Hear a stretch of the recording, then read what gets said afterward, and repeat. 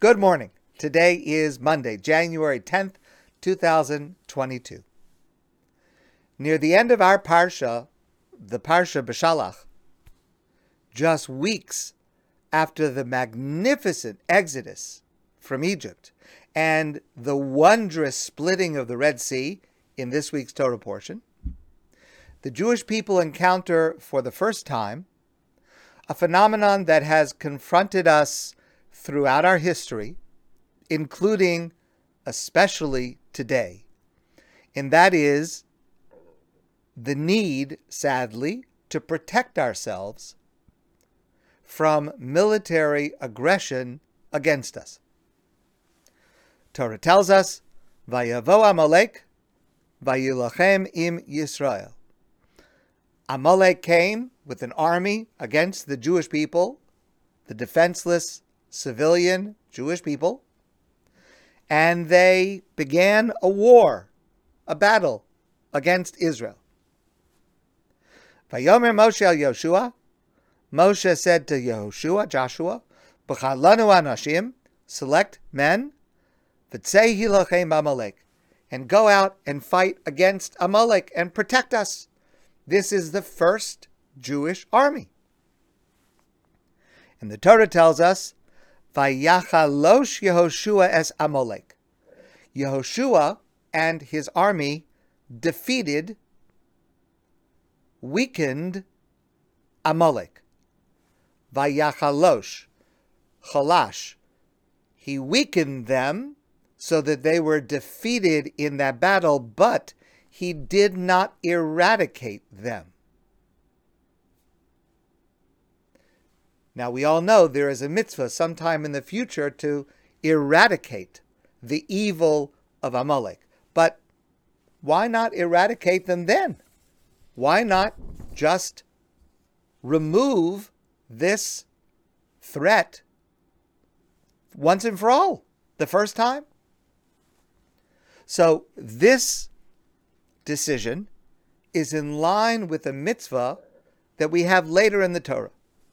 Later in the Torah, at the end, near the end of the 40 years in the desert, there are several battles that take place as the Jewish people are approaching entering the land of Israel.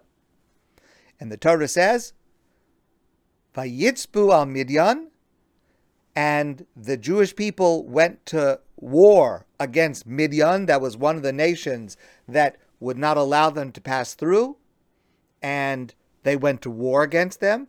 Kasher tziva Hashem es Moshe, as God had commanded Moshe.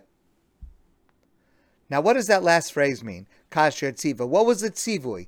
What did God command about going to war against Midian? So the Rambam Maimonides writes as follows. The Rambam writes in his classic halachic work, when one surrounds a city to lay siege to it in order to conquer it, it is prohibited to surround it from all four sides. Only three sides are permissible. One must leave a place for the inhabitants to flee, for all those who wish to flee to save their lives.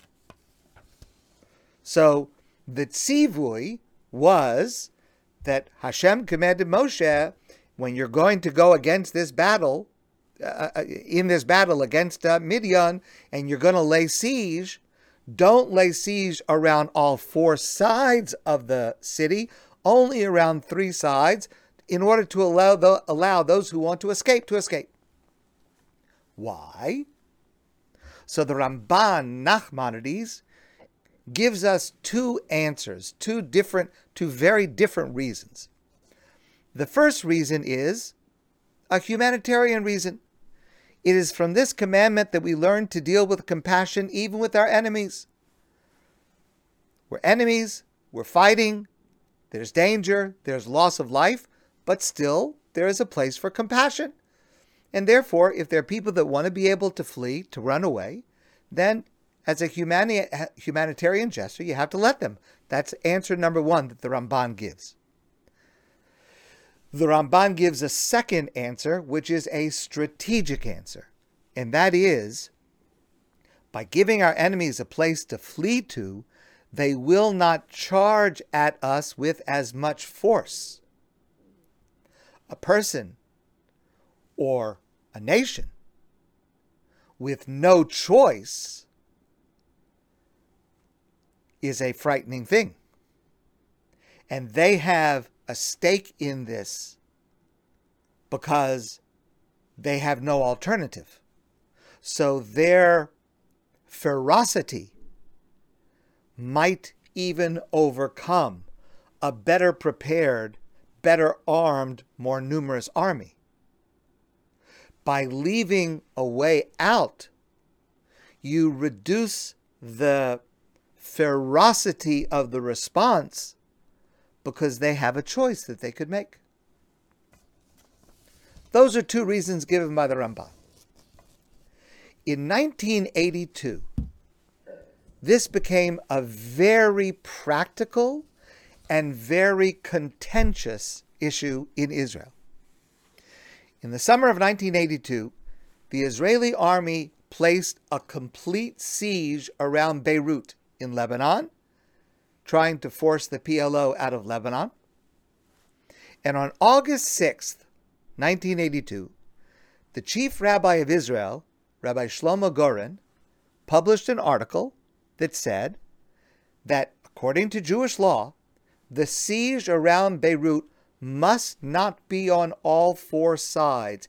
It must allow those who want to escape the city to escape, to leave. And this caused a tremendous furor in the country. And Rabbi Shaul Yisraeli wrote in response opposing Rabbi Goren's position. So let's try to understand this dispute at least in a very brief manner. Rabbi Goren's argument was based on the Rambam. The Rambam says that if you're laying a siege, you have to leave room for people to escape if they want to escape. So the siege on Beirut is similar and therefore has to follow the same rule. Rabbi Goren understood the Rambam in accordance with the Ramban's first opinion, that the reason for this is a humanitarian gesture. People in that city are our enemies, but we still must retain our humanity, and therefore we must allow a reason, an ability to flee for those who want to flee. So Rav Goren was expressing an opinion of the Rambam according to the first understanding of the Ramban.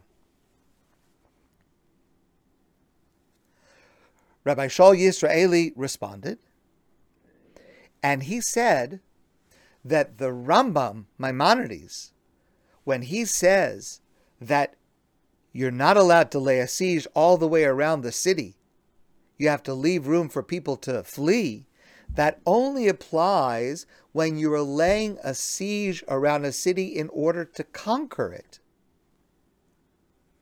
But if you're not trying to conquer it, but rather to defend yourself, then it would be permitted.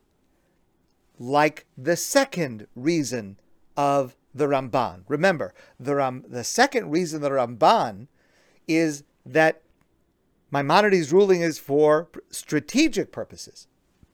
So you don't want to face an army that might be more fierce and ferocious because you're giving them no choice, because you have them surrounded on all sides. But that only applies if what you're trying to do is to conquer a new city that you didn't have before. But if you're defending yourself, if the purpose of this siege is to defend yourself from aggressors, that strategy would allow having a siege around all four sides, because who is it that is going to escape from Beirut? It's going to be terrorists who are then going to try to attack us again. And, in fact, that is what happened. And therefore, according to Rabbi Yisraeli, the Rambam's ruling, as understood by the Ramban's second opinion, would not apply in the case of Beirut, because we're trying to protect ourselves from being attacked from these people. And the only way that we can do it to protect ourselves from these terrorists is to eliminate the threat entirely. Now, what I've shared with you is just one issue in their debate.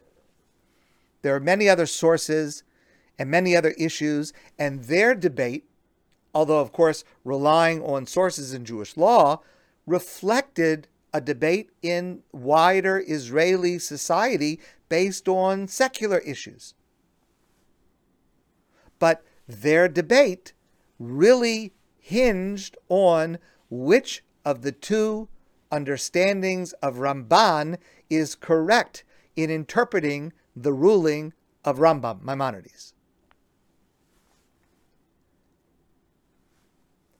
Although, of course, it's a tragic opportunity, it is something that is thrilling to see in real time.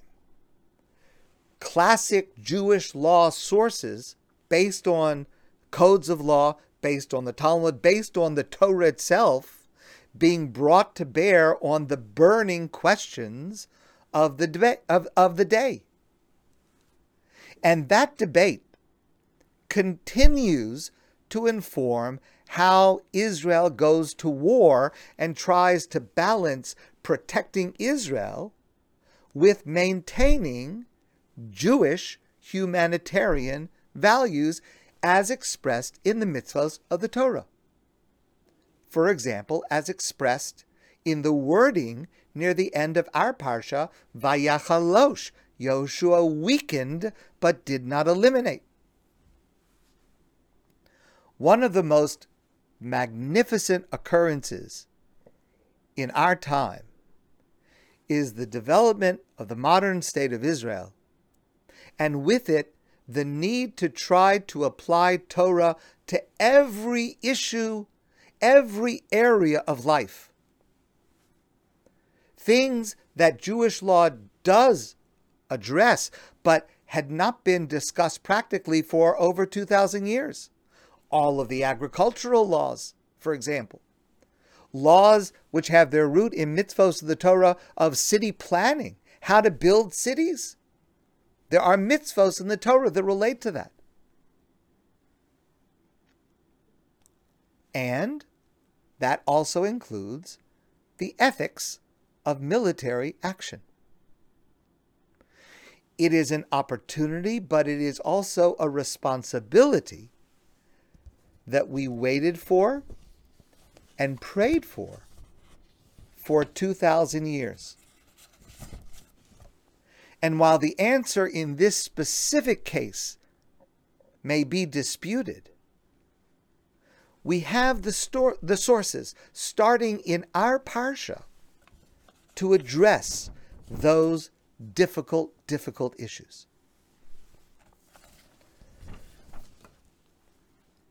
There was a religious sergeant in the IDF. A few years ago, he was quoted in the Jerusalem Post.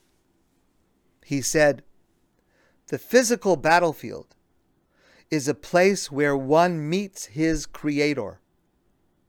There are those who lose their humanity there, and there are those who can generate humanity, even on the battlefield." We don't always live up to this. Sometimes we fall short. But it is our goal and our guiding principle, and it originates from the very first war we ever fought. My friends, I want to wish you a great day, and I look forward to seeing all of you soon in person.